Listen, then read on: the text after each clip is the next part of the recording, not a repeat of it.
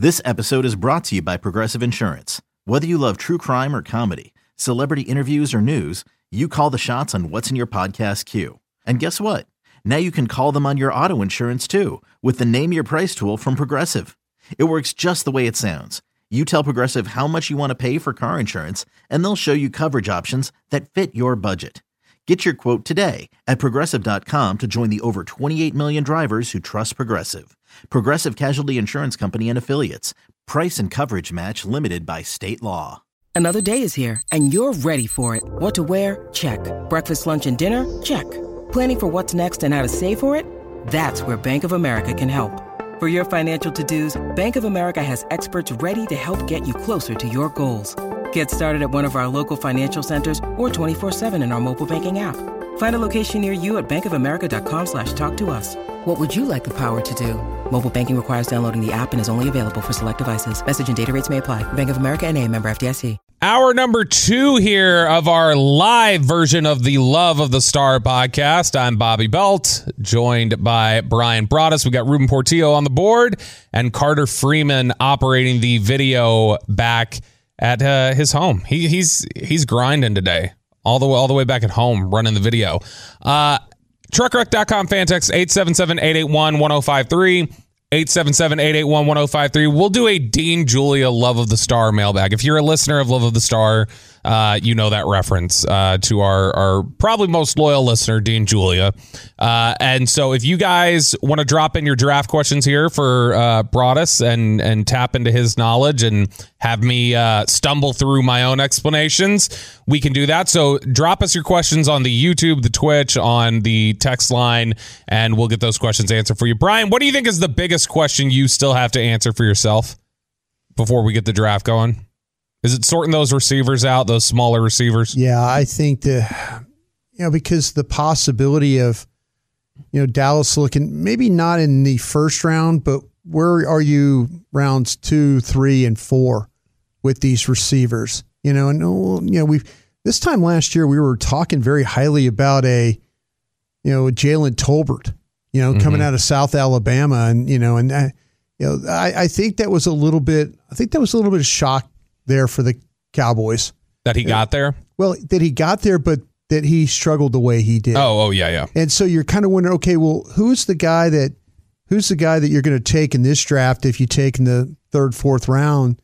That's going to be kind of a plug and play guy or come in and not have those problems. I think that when you look at the fact that they need a prototypical X receiver, and we talked about it last episode or last hour, depending on when you're listening to this, with Dane Brugler. And he threw out 2 names there that I think make a lot of sense for them on day 2.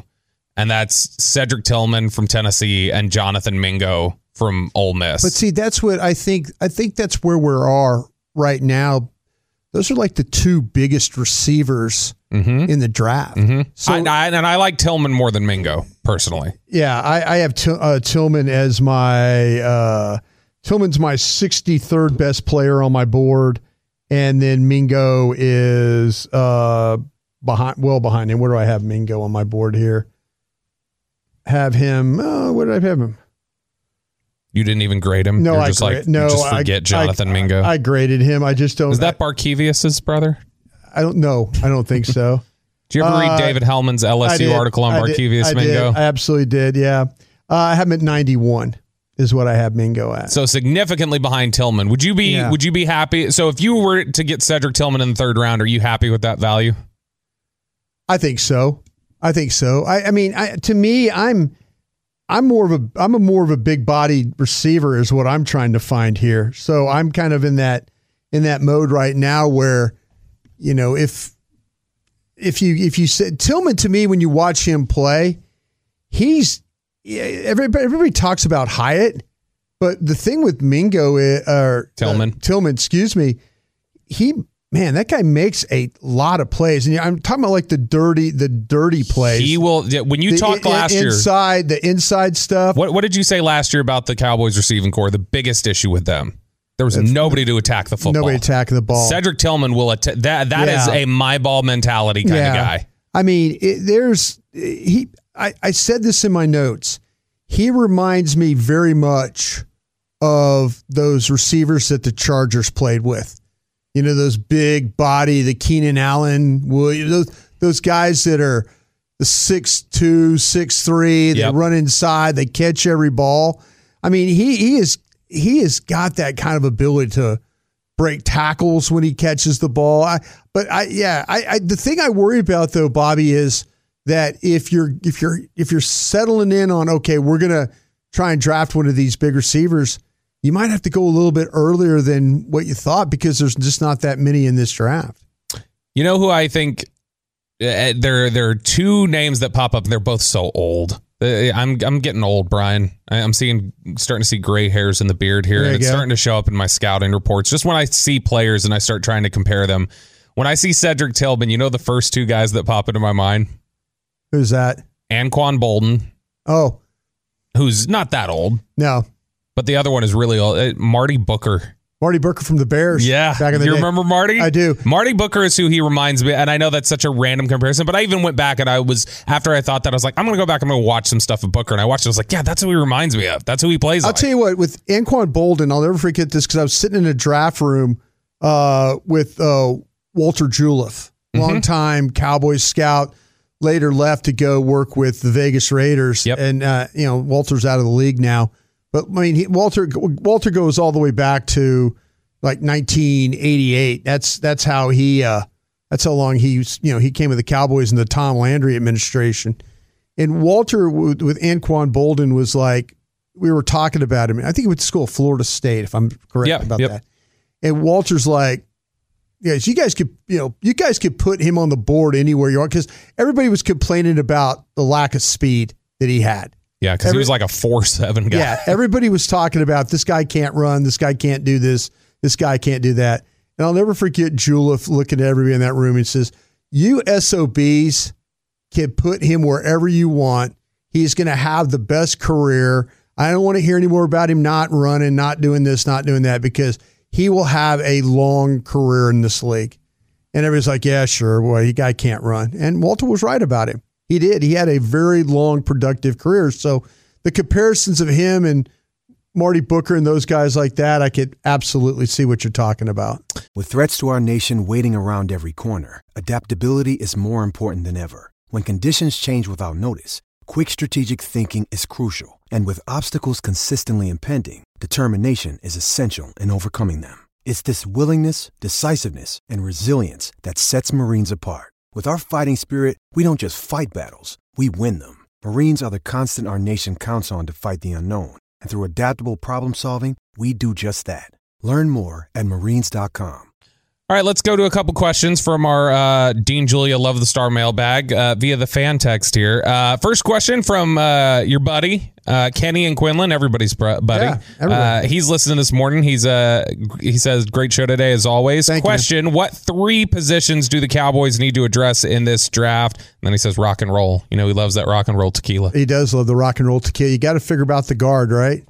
You do. If you are planning on Tyler Smith being a tackle, you need a guard. You need to think about the guard. You need to think about potentially what are you going to do inside. I mean, you've got the one technique with Hankins. Do you want to add another piece? Are you thinking maybe Bohannon's going to be a guy? I mean, are you looking at defensive tackle? I think we talked about it earlier with Sanders. You're looking at linebacker with the Cowboys here. We've talked about tight end and receiver. Tight end receiver as well. And running back. I think running back, yeah. To me, you got to look at what is going to be, who is going to be the guy that's, Jones could be that guy who they signed, could be the backup guy. Who is the guy that if you don't do anything with Pollard as far as long term, who is going to be the starting running back here next year? And that's what I want to get into.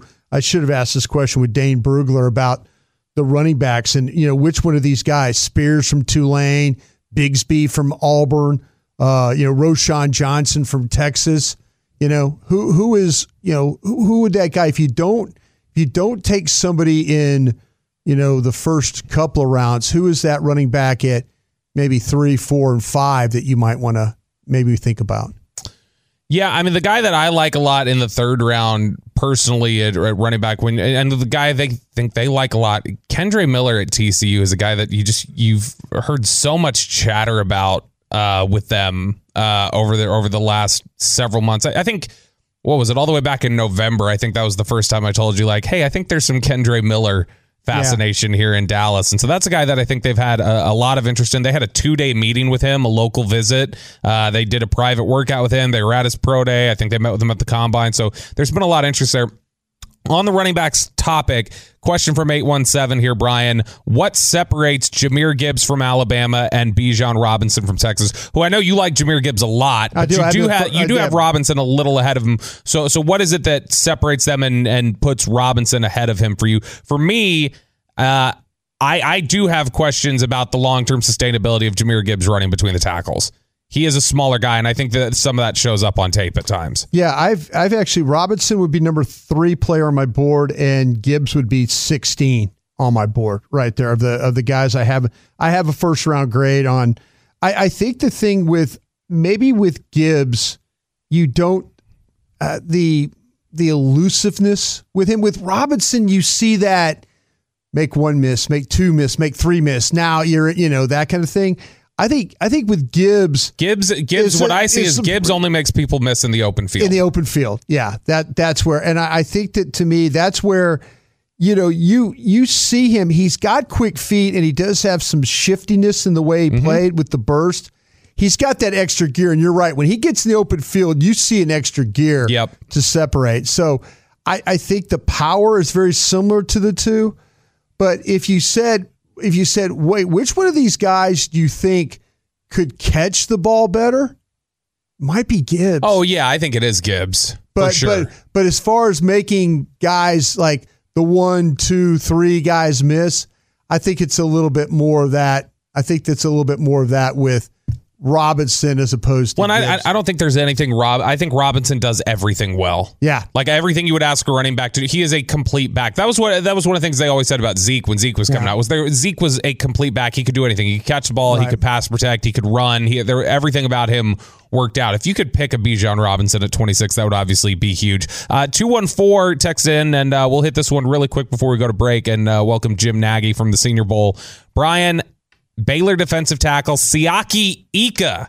Is that a second round pick that you would be interested in? That is a trash can full of dirt that I know you love. I know. And with Ika, I've got, like I say, I've got Ika in the 3rd. I've got him as my 73rd best player. Is that when you talk about picking at the back end of a round, would you feel okay picking him at the back end of the second with Dallas's pick? I think because you're not going to get back around to him. Yeah, I think that's what you almost have to go around early on some of these guys. Yep. But, and Ika is a guy I started off, I really, really liked what I saw from him. He's 6'3", he's 335.